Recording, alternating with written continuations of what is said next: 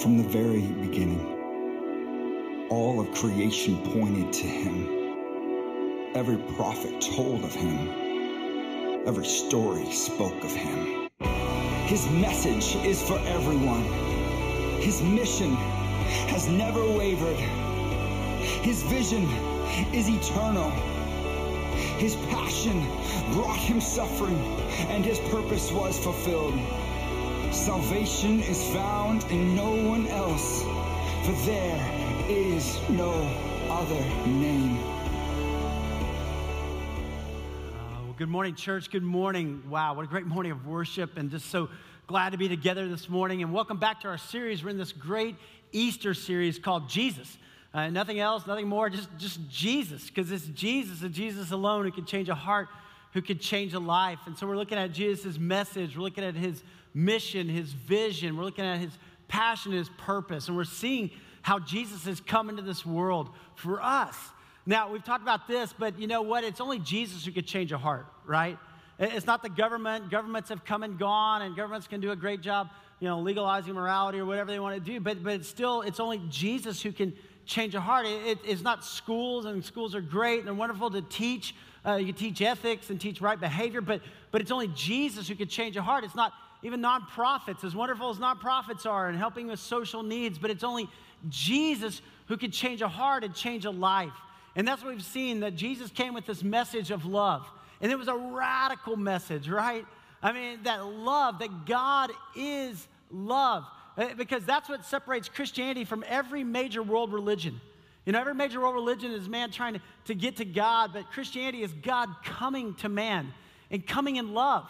And so many other religions look at, God as unknowable or unpleasable, and yet Christianity with Jesus comes to say, no, it's a God of love, a God of grace, a God who wants a relationship with you and with me, and it's Jesus who has come to redeem and to restore. So praise God for Jesus. Now, we've talked about his message, and last week his mission, and today we're talking about Jesus' vision. His vision. And I think this is so important for all of us as we think about it, because a lot of places where you work, every company, organization, even individuals have a vision statement. And it's a statement that says, this is where we're going. This is what we want to do. This is who we want to be as a company. And whether it's stated or not, there's a vision statement that kind of sums up the ideas. And usually it's something simple. It's something they want to, communicate that's clear. They want everybody to know it and to memorize it. Maybe many of you've been at a company where you've developed a vision statement for that company or that organization. But even individually, there's something in our lives that kind of gives us vision, gives us direction. So I thought I would try this and just see if you can recognize. I'm going to put a couple of vision statements up here. And let's see if you can recognize these, see which company you think this is. First of all, to become the world's most loved, most flown, and most profitable airline. Any guesses?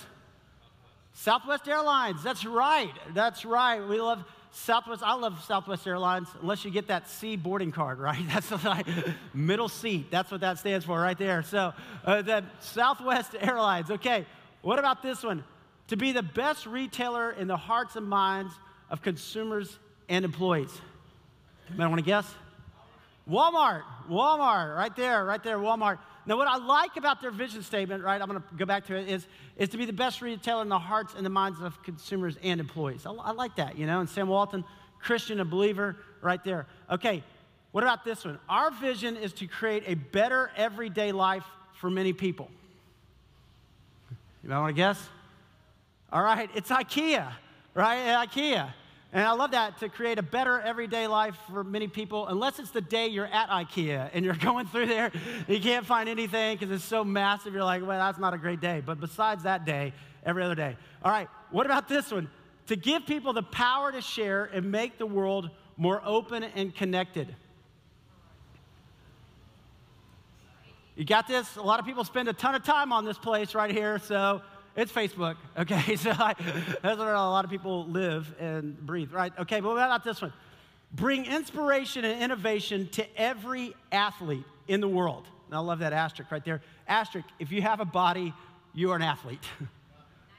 Nike, somebody got it. Way to go. Good job. Nike, that's right. All right, I put this vision because, vision is kind of the why. It's like, here we go. That mission is the how, but I thought their vision was a little short, so you kind of need a little bit more. But vision, enriching people's lives. Mission, to provide unique and innovative automotive products and services that deliver superior measurable values to all stakeholders. Anybody got it? Come on, who works at Nissan? All right, it's right here. I hope if you're here today and you work there, hopefully your boss isn't here. But anyway, it's Nissan. All right, what about this one? To create a better world for pets. Mars, thank you. You work there. Thank you. Good job. Great, great, great. Mars Pet Care, good job. Got that one. All right, what about this one? Provide a supportive environment where students are challenged to pursue excellence in academics, athletics, and the arts. Williamson County Schools right there, right? Teachers. That was a student, by the way. Good job. Way to go. Way to teach your vision statement to students. All right, everybody better get this one, please, okay? A people of God reaching out, growing up, giving all. Rolling Hills, way to go. Rolling Hills Community Church. And I just have to say this, what I love about our vision statement, right? It says, a people of God, right? God's brought us from all over the country, all different places, all different backgrounds, all different denominations, but we're united in Him, and we're reaching out. This isn't just a country club where you come just to be with us. You know, we want to reach out, do missions and service, and make a difference. And growing up, taking a next step in our spiritual journey. We don't want to be complacent, and giving all, right? God doesn't call us just to be spectators, but participants in living that out. So people of God, reaching out, growing up, giving all. Now, I want to do this right here. If you had a vision statement for your life, what would it be? If you had a vision statement for your life, what would it be?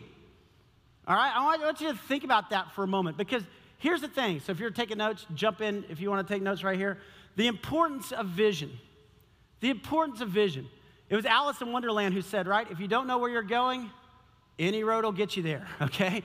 So it's important for us to have a vision, to have a direction for our life, for our family. What's important? What do we value? A while back, we did a men's leadership network on developing a vision statement or mission statement for your family. It was great.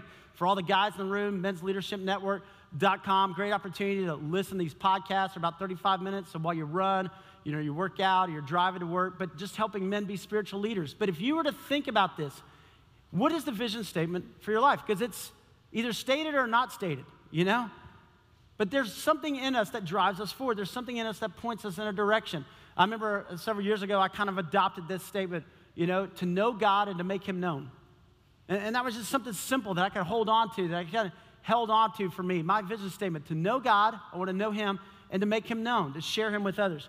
Now, here's the thing. Our vision can drift. Our vision can drift, okay? Just because you have a vision statement, whether you're a company or individual or family, just because you have a vision statement doesn't mean you're going to follow it, okay? Your vision can drift, and that's where we have to be so adamant to say, no, this is what I'm called to do. I'm going to put one more up here. Let's see if you can get this one, okay? To be plainly instructed and consider well that the main end of your life and studies is to know God and Jesus Christ. You want to take a guess what vision statement, who that is? I'll give you a hint. It's a university established in 1636. It's Harvard. To be plainly instructed and consider well that the main end of your life and studies is to know God and Jesus Christ. Pretty interesting, huh? Think the vision drifted a little bit somewhere along the way? Now, I mean, you know, I like Harvard. I mean, you know, great. But at some point, it became secular humanism. It became just all about knowledge. And somewhere, this kind of got left out. But Harvard, Yale, and a lot of the schools were started by believers for higher education. Because, you know, as we know more about science, we know more about the way the world works, we fall more in love with God. We realize that He's the one who created it. And so, but somehow, that vision drifted. And it can happen in our lives, in our hearts, right? You can start off and, man, I'm so on fire for the Lord, and this is what I want to live my life for, and then somehow we just kind of get caught up. And we run after the temporary, we forget about the eternal, and we have to hold on to the Lord. So here's the thing. Jesus had a vision statement. Now, I'm telling you, Jesus had a vision statement, right? It was simple, it was clear, it was concise, and here it is. Here's Jesus' vision statement. For the Son of Man came to seek and to save that which was lost. Luke 19:10. You look it up, right? It is just so clear. The Son of Man, that's what Jesus referred to himself as many times, right? The Son of Man. And he said, here's my vision statement. I came to seek and to save that which was lost. That's why he came. Now, in order for something to be lost, you had to first own it, right? I can't say, oh, I lost my horse, because I don't have a horse, so that doesn't really work out like that. You have to own something or have something. And here's the thing. You and I were created for a relationship with God. All people were created for a relationship with God. But what happened? We sinned, right? We blew it. Now you got a holy God and sinful man. But this is the gospel. This is the good news. God didn't give up on us. God sent his son, Jesus, to seek and to save that which was lost. Here's the biblical word, one word right here. In a word, Jesus' vision is reconciliation. It's reconciliation. It's bringing back together, right? This holy God and sinful man, paying the price for us as we move into this Easter season. Praise God. And God's all about reconciliation. God's all about life change and in marriage and our lives, bringing these things back together. So here today, we're going to see this. Jesus teaches on his vision. Jesus teaches on his vision. All right, if you have a Bible with you this morning, I want to invite you to open with me to the Gospel of Luke. Luke 15. Luke chapter 15. Luke 15, New Testament, Matthew, Mark, Luke, and John, the four Gospels, first four books of the New Testament, all talking about Jesus. All talking about Jesus. And I love this. If you don't have a Bible, right, we've got some Bibles in the back. Love for you to just grab one. They're kind of by those poles in the back. It's yours. Put your name in it.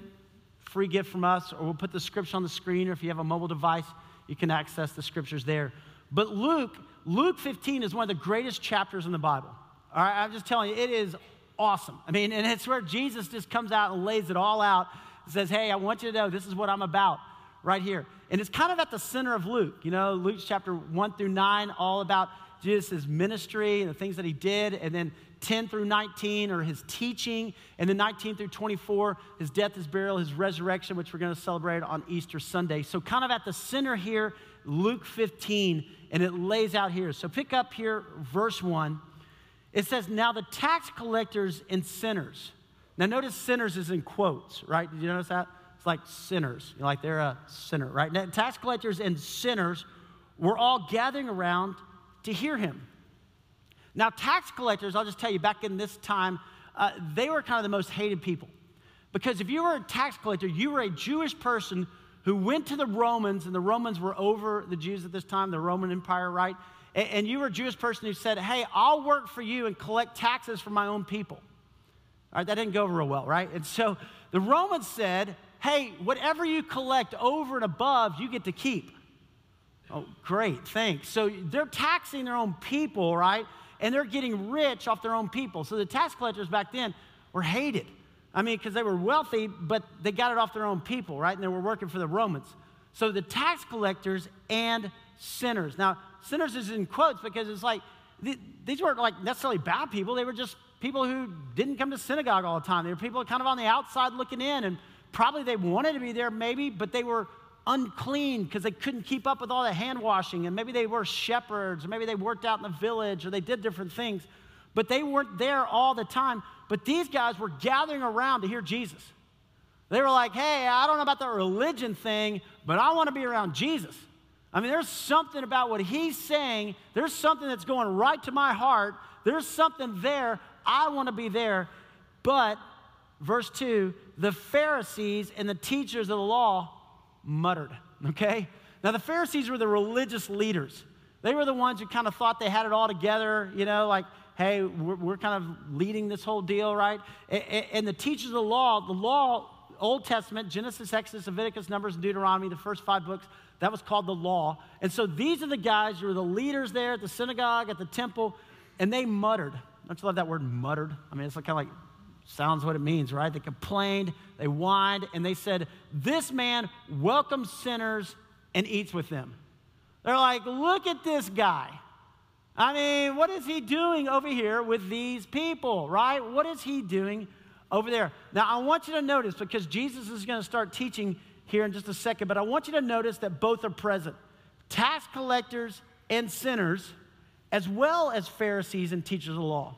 So Jesus is teaching to both. It's important to know the context when you read Scripture and just kind of look at that and go, okay, here's the context. So he hears the Pharisees muttering and saying, why is he hanging out with these people? What's he doing over here? And Jesus, therefore, tells 3 stories to show his vision. Okay, verse 3. Then Jesus told them this parable. And a parable is an earthly story with a heavenly meaning.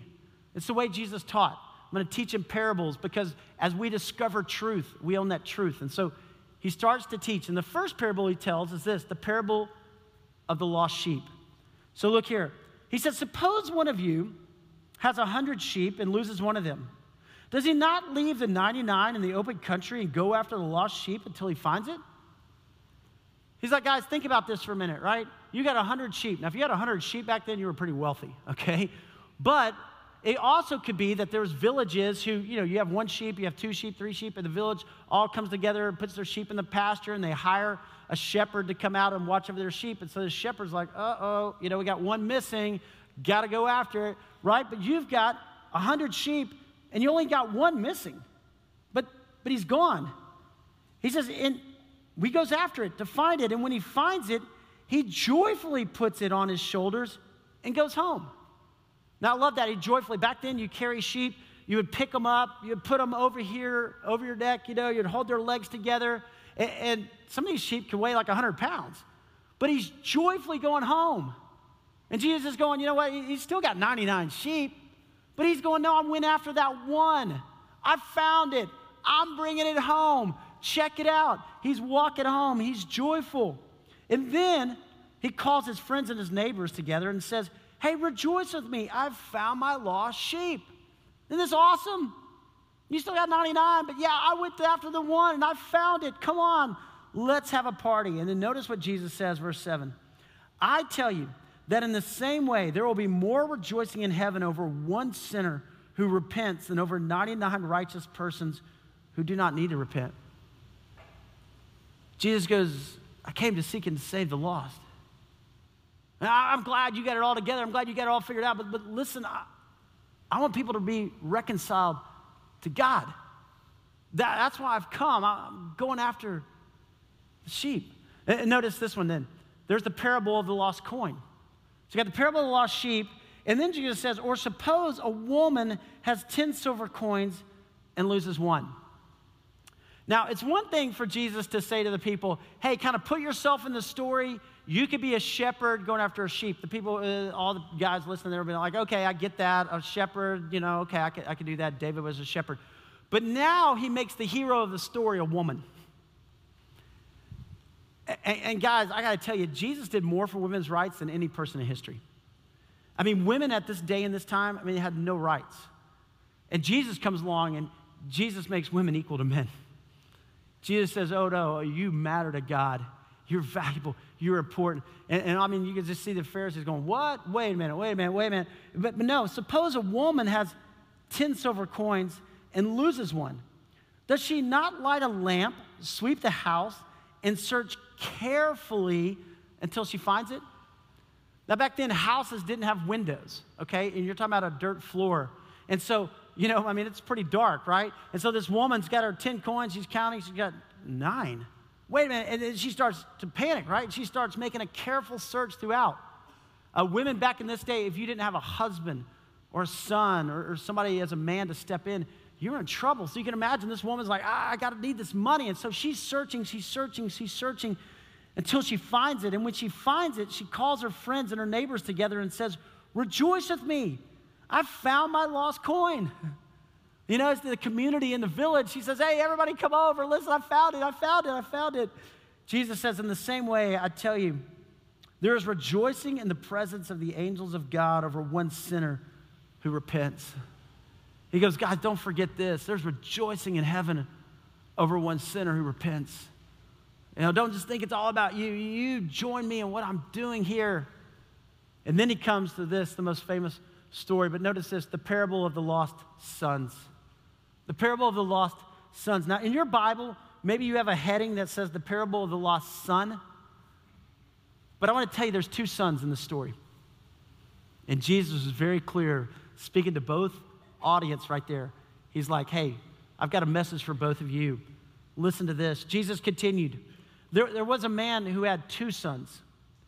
And the younger one said to his father, Father, give me my share of the estate. Now, I can't overemphasize this enough, but this is like the most rude, disrespectful thing that a son could ever say to his dad. This is like, Dad, I wish you were dead. I want my inheritance and I want it now. I'm tired of living in your house. I'm tired of living by your rules. Now, in the Old Testament, if a son did this, they would be taken out and stoned to death. And so probably the Pharisees, everybody's listening going, oh, that kid, he's dead. That's it. He's gone to his dad. He's like, look what happens. But no, Jesus said, so the dad divided his property between them. I mean, that meant he went out and sold some land and he gave it to his son. Here you go. You make your choice, your decision. Well, not long after that, the younger son got together all that he had. He set off for a distant country, and there he squandered his wealth in wild living. I mean, the kid packs it up, right? He heads to Vegas, whatever Vegas was back in that day, right? He's going out to Vegas, and he's just fired it off, right? He's going to the bars. He's buying drinks. He's like living it up. He's like, they can see, Dad, you're missing out. I mean, this is what it was about, right? This kid's just going crazy out there and wild living. And then verse 14, after he had spent everything, there was a severe famine in that whole country, and he began to be in need. And all those people who were his friends, who he was buying drinks for, they're nowhere around, right? They're gone. They're like, dude, you ran out of money. Sorry. See you. So he went and he hired himself out to a citizen of that country who sent him to his fields to feed pigs. Now, guys, this is like the bottom of the barrel for a Jewish kid, okay? I mean, the Jews hate pigs, right? I mean, they're unclean. And so you've got this Jewish kid in a pig pen feeding pigs. This is rock bottom. I mean, this kid is in bad shape. In verse 16, he longed to fill his stomach with the pods that the pigs were eating, but no one gave him anything. He's hungry. He's alone. He's tired. He's desperate. Maybe you can think back in your life, there was a time, and wow. But look at verse 17. When he came to his senses, wow.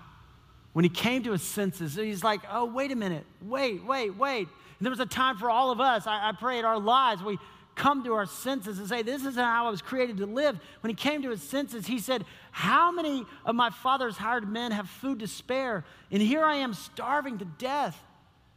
He starts thinking about home. He starts thinking about his dad. He starts thinking about life back there. I will set out and I'll go back to my father and I'll say to him, Father, I have sinned against heaven and against you. You know what? This kid was smart enough to realize, hey, it wasn't just against my dad. No, it was against God. I mean, it was against his word. I've sinned. I've blown it. I've messed up. I am no longer worthy to be called your son. Make me like one of your hired men. This kid thinks, you know what? I can go back and I can earn it. I can earn my way back. I can work hard. I can do enough, and maybe my dad will accept me.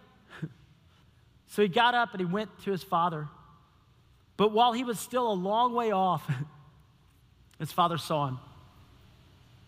Every one of you is a parent, and here you know that dad was just pacing back and forth on that front porch every day, looking down that road every day. And finally one day he sees a silhouette coming and he's like, could it be? Could it be? And he sees that it's his son. And he was filled with compassion for him. And he ran to his son. He ran.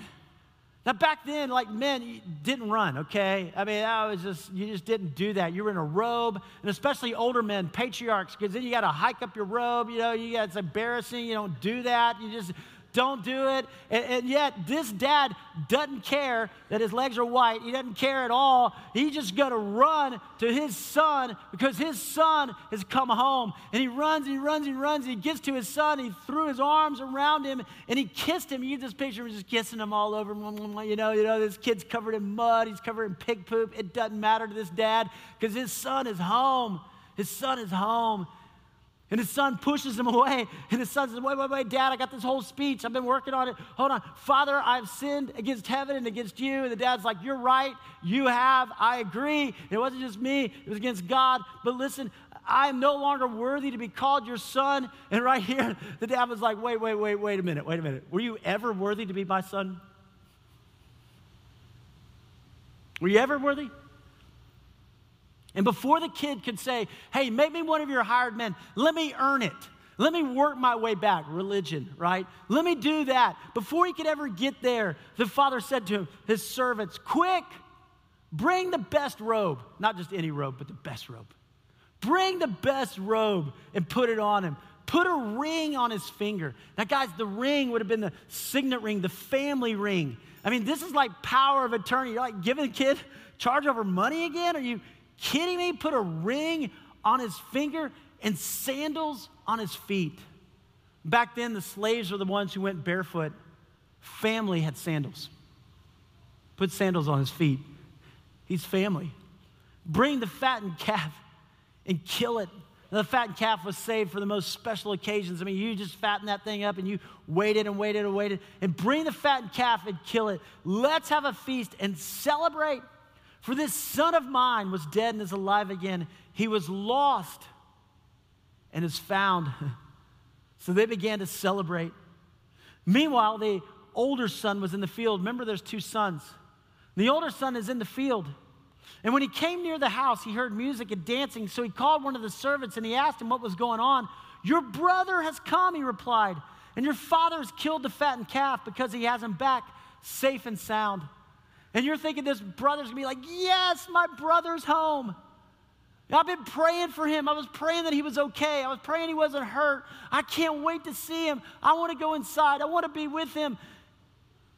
But no, that's not what Jesus said, right? It says the older brother became angry and refused to go in. You're like, what? Oh, yeah. He became angry and refused to go in. So his father went out and pleaded with him. But he answered his father, look, exclamation point. Notice the disrespect right there. No dad, no father. Just look. All these years I've been slaving for you and never disobeyed your orders. I've been working hard. I've been doing all of it. Yet you never gave me even a young goat so I could celebrate with my friends. But when this son of yours, not my brother, but when this son of yours who has squandered your property with prostitutes comes home, you kill the fattened calf for him. Dad, really? Look at me. It's all about me. You know, you can be in close proximity to the Father and still miss the heart of the Father. My son, the father said, you are always with me, and everything I have is yours. But we had to celebrate and be glad because this brother of yours was dead and is alive again. He was lost, and he's found. He's lost, and he's found. Guys, let me ask you today, which son do you identify with? Which son do you identify with? Maybe you're here today and you're like, man, I'm that younger son. I've just been far from God. I've been doing my own thing. I've been going my own way. And I've just kind of drifted. And here I am. And maybe today you just kind of go, well, that was me before, right? I remember my life before I met Jesus. I remember I was that younger son. I was in rebellion. But by God's grace, I've been redeemed. Maybe today you go, I'm becoming like the older. It's about my works and what I do. And I'm kind of missing it. Which one do you identify with today? Here's the thing. In all three of these stories, something valuable is lost. Right? Something valuable is lost. A sheep is lost. A valuable coin is lost. A son is lost. Two sons are lost. Something is sought. Right? The shepherd goes after the sheep. The woman goes to the coin. The father, did you notice this? The father goes out to both sons. The father goes out to the younger, but he also goes out to the older. He leaves the party and he says to the older, come in. Something is found. The sheep is found. The coin is found. The younger son is found, and something is celebrated. There is a party. Don't you love that our God is a God of parties? There is a party. There is rejoicing. There's a celebration. That's who God is. Now, here's the thing. The Bible doesn't tell us, Jesus doesn't tell us if the older son ever came into the party. We don't know. Jesus just leaves it off. We don't know if the older one just stayed out in his anger, his pride, his spiritual pride, his arrogance, and never joined in. We don't know, but we know that the party happened. And there was a party. Here, notice this. What you celebrate shows what you value. What you celebrate shows what you value. This is a good lesson for all of us to kind of think about in our lives, in our homes, in our families. What you celebrate shows what you value. And God celebrates reconciliation. Life changed through Jesus. Guys, that's why we celebrate baptism. I mean, baptism is a celebration. It's awesome. I mean, here at Rolling Hills, people are outside by the baptistry family and friends in here. When somebody dies their old way of life and being raised to walk a new life, everybody just starts cheering. It's a celebration. It's life change. And for some of you, God may be calling you to be baptized. You've accepted Christ, but you've never taken that next step. Easter Sunday, 2 weeks. Man, what better day to be baptized, to say, I'm a follower of Jesus. I want to walk with him. You know, communion is a celebration. Jesus said, do this in remembrance of me. It's introspective, but it's a celebration of God's grace. God celebrates reconciliation, life change through Jesus. Miracles still happen today. Every time someone is reconciled to God, it's a miracle. It's a miracle. Don't miss it. Don't get caught up in everything that's going on around you. You miss the miracles of life change. See, here's the thing. Jesus has a vision for your life. Jesus has a vision for your life. It's found in 2 Corinthians chapter 5, verse 18. It says this, all this is from God, who reconciled us to himself through Christ and gave us the ministry of reconciliation. That God was reconciling the world to himself in Christ, not counting men's sins against them. See, a lot of people think that God's just up there waiting for you to mess up, waiting for you, and then he's going to zap you, right? You know, your car won't start or something bad happens. No. God is a God of grace. God's not counting men's sins against him. Jesus came in the world not to condemn the world, but that the world through him might be saved. And he has committed to us this message of reconciliation. We are therefore Christ's ambassadors. You're an ambassador of Christ. If you're a disciple of his, you're an ambassador. You're like an ambassador of the U.S., represents the U.S. You're an ambassador of Christ. As though God were making his appeal through us, we implore you on Christ's behalf, be reconciled to God. So Jesus' vision for your life, to reconcile you to God. When we were dead in our sins and our transgressions, when we were far from God, God came to us. Never forget that. And then this, to invite you to share his message of reconciliation with others. That you and I become the ambassadors of Christ. That you and I just get the opportunity to share with our children, our grandchildren, with our neighbors, with our coworkers, with our friends. Hey, Christ has come to redeem and to restore, to make all things new. That's the vision that God has for you. And for me, it's a message of love. It's a message of grace. Listen, I don't know where you are today. I don't. But I know this, God is here. And God has sent his son to redeem and to restore each of us. And maybe today, right where you sit, you just go, I want this. I want life and hope and joy and peace. Today is a day of salvation. Maybe today for you, you just go, man, my vision's drifting. You know, I used to be so fired up for God and so excited, and I've just kind of drifted over a little bit. And today, God's just wooing you back. Hey, come on. Don't miss it. I'm at work, I'm moving, and I want to use you for my glory, God says. I want to ask you to bow your head and close your eyes just for a moment. Just for a moment. Where are you today? Do you kind of identify with the younger or with the older? Maybe today, right where you sit, you just say, Jesus, I want you to be the Lord of my life. Come into my heart, forgive me my sins. Redeem me, restore me. I'm at rock bottom and I need you. Maybe this morning you just want to say thank you. Jesus, thank you for redeeming me, for restoring me. Thank you that when I was far from you, you didn't give up on me. Jesus, you came for me. Maybe this morning you just want to say, God, don't let me miss it. Don't let my vision drift or waver, Father. Don't let me get consumed with the temporal. Let me invest in the eternal. God, give me joy and hope and peace and love in my heart. So, Father, here we are, your disciples today.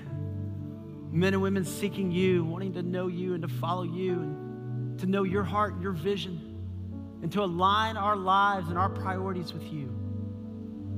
God, thank you that you're present with us right now. I pray, God, you give us the boldness to serve you, to follow you. I pray for salvation to come today. I pray for others to say, I want to be baptized. I want to put a stake in the ground that I'm a follower of Jesus. I pray for those of us, maybe it's the fire is just not there, the passion, but I pray you would restore it. I pray that, God, you would open our eyes to see life change. And, God, that you would allow us to fall more in love with you. Thank you for Jesus. Thank you for the hope that we have in Christ. Thank you for the peace that comes. Thank you that the best is still to be.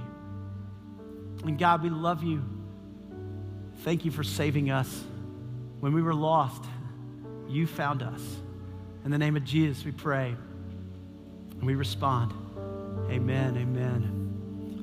Guys, I want to invite us into a time of response. And in just a moment, I'm going to ask you to stand and let's just worship. Think about your salvation story. Think about what God's done in your life. And let's stand and respond back to God right now. Let's stand together.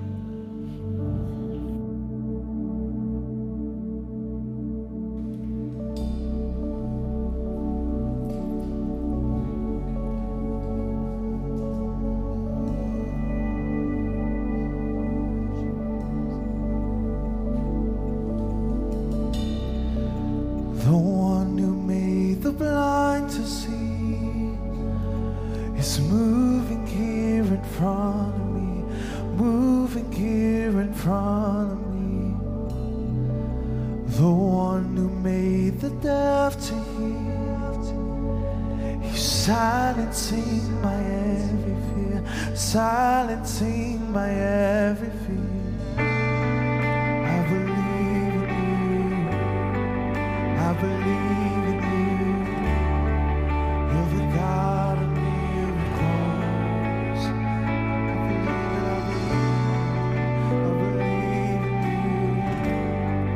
I believe in you. Yeah. You're the God of miracles. Oh, you're a miracle.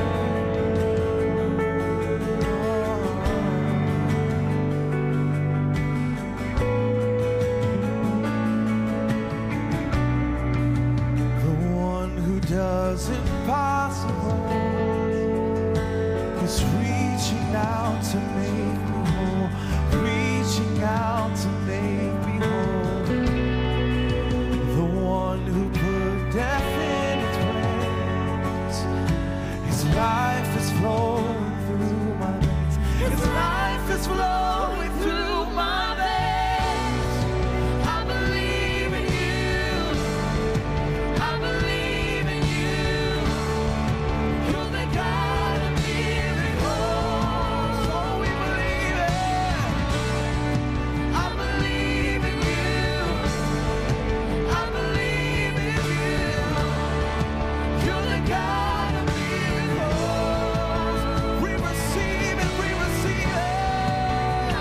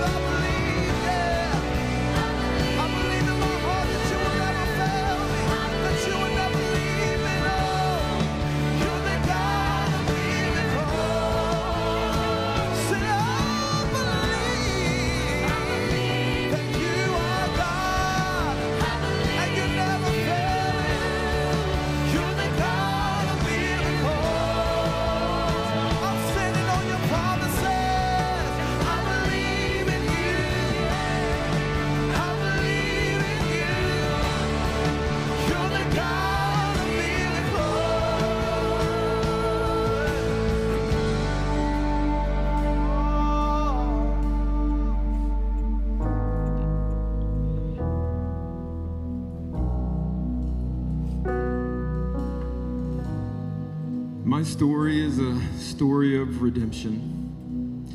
As a young child, I found myself in church anytime the doors were open, and I came to know the Lord Jesus Christ as my Savior at a very young age. But as a young adult, I began to question my faith. I began to doubt it. I felt that religion had become more about the law than it was about love, and I ran away from it. I went into a season of darkness, and I found myself in a lifestyle that was filled with drugs and alcohol and everything that came along with it. I knew what was right, and even though I knew what was right, I tried to hide that lifestyle from those that I loved.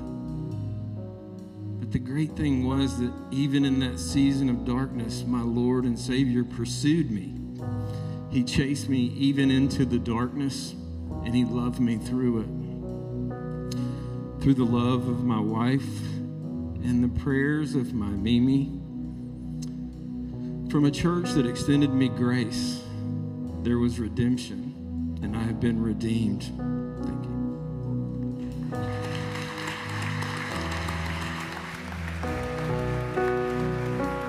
There is power in the name of Jesus. My story is one of repentance and reconciliation. Growing up abandoned, neglected, and abused by every woman that came into my life growing up, not knowing a mother's unconditional love, and having an amazing father, but just one that wasn't present. I could function, but not thrive.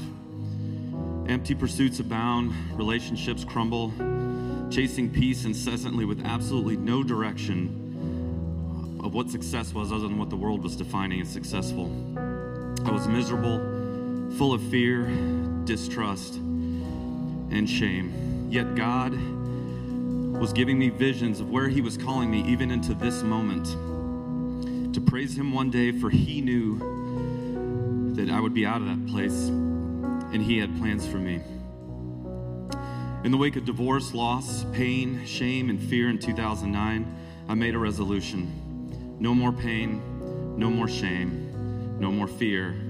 Look the world in the eye and smile. And that night, I prayed for just that. Sharing all this with a friend in seminary who'd invited me, I reluctantly went to the altar of an empty church in downtown Franklin. I was invited to lay it all out at the cross with confession and repentance. My fear and my shame came pouring out. I made a commitment and I made a request for Jesus to become the Lord of my life. Finding a church home, I was baptized here in Rolling Hills in 2010, the last in the horse trough, I'm proud to say. Michelangelo was once asked how he created the David so perfectly, and his answer was, I started with a single block of stone, and I simply removed everything that wasn't David. So it is with God as we try to understand why the pieces of our life fall away as He shapes us into who we are in Him. In Jesus, I found who I am to God. In that, I found peace and joy. Now the markers of any amount of success in my life are measured by mission and hope, intentional love, sacrifice, and the legacy I hope to leave with my amazing wife and wonderful family. I fully embrace the heart He formed in me, that I willingly lay down at the cross to serve His Son forever. Grace abounds, and I'm no longer a slave to fear. I'm a child of God. There's power in the name of Jesus. There is power in the name of Jesus. Mine is a story of faith. I was raised in an alcoholic, abusive home, and I'd lost faith many times as a child when I went to the church and was rebuked. That abuse carried over into my marriage, and again I sought out the church, and once again the door was closed. I'd lost faith. I didn't believe in a God. Over the years, I stayed away from the Lord. One day when I moved down here to Tennessee, a young man at work began to nudge me to join him at church. Every week, he was persistent. He would tell me what they were doing. He would tell me that God was there for me. After 6 long months of him nudging me and the Holy Spirit getting a hold of me, I came to his church. That church was here, Rolling Hills. Slowly, he chipped away at my armor, that was surrounding my heart, and my faith began to be restored. I now had faith again in church and in the Lord Jesus Christ. Recently, my faith was challenged once more. December 2016, I was diagnosed with stage 3 breast cancer. Now, I thought I was prepared for that because my family has a history of it, but it took the wind out of me. I never doubted that the Lord would heal me. That was never a question. My faith was strong in that area, and I was confident in the medical society and the technology. But where my faith lacked was the how. How was I going to get through this? I'd raised 3 kids as a single parent, and I'd been very independent. I could do anything. It didn't matter what was thrown my way. I would find a way to get through it. But this, I didn't know how. How am I going to do it? Well, the Lord once again was in my life.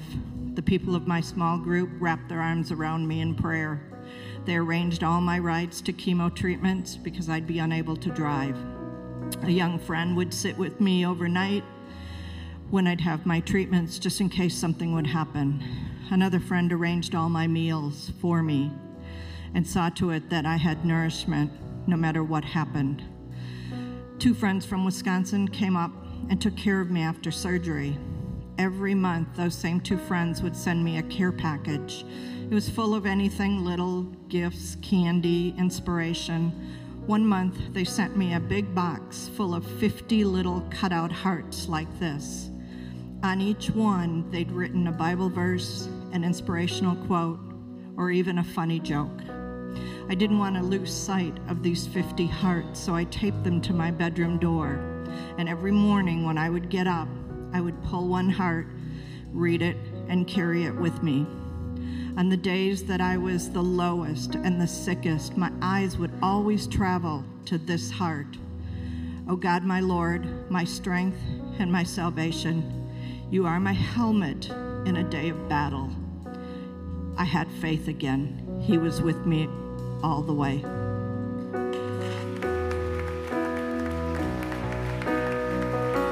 And there is power in the name of Jesus. There is power in the name of Jesus. My story is a story of surrender. I became a Christian when I was 15 years old, but nothing really changed. I professed to being a Christian, but my actions and my thoughts, they aligned more with the world than with the Word. And alcohol, which had started something that I used as an escape, had become something from which I could not escape. Well, God is a good God. He's a loving God. And He didn't give up on me, and He kept pursuing me. And so one night about 10 years ago, after a night out with my friends, I was involved in an alcohol-related car accident. And I looked at myself in the mirror, and I didn't recognize the face that I saw. And that was terrifying. And I just fell to my knees, and I started crying. And I said, God, I don't want to live this way anymore. I know I need to change, but I can't change my own power. God, please come help me, please. And God, in His mercy, came and met me where I was. Jesus called my name, and I answered. And I say that that's the night that the old Gordon died, because that's the night that I died to that way of living. And that's the night that I fully surrendered my life to Christ. And things haven't been perfect since then. There have definitely been stumbling blocks and road bumps in the road. But I know that with God by my side, I'm going to make it. I know that with God, I'm not going to turn the bottle, because God loves me and God is for me and He is with me.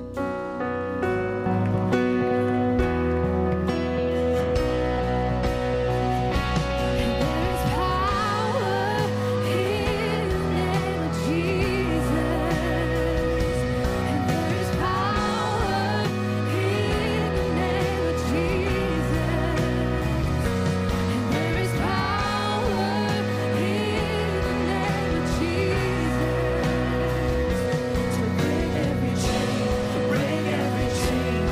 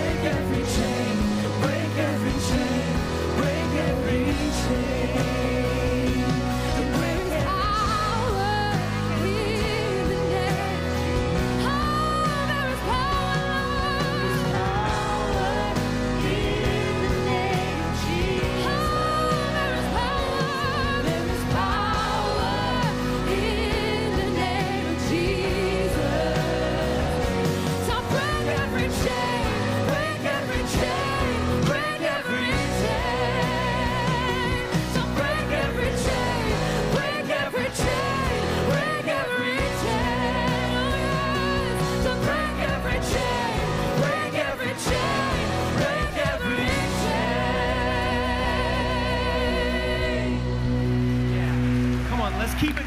Let's keep it. Jason, Jeff, Maureen, Gordon, thank you so much for sharing. And you know, guys, that's our story. It's not just their story. We, in this room, there are so many stories like that, right? God has done so much in our life.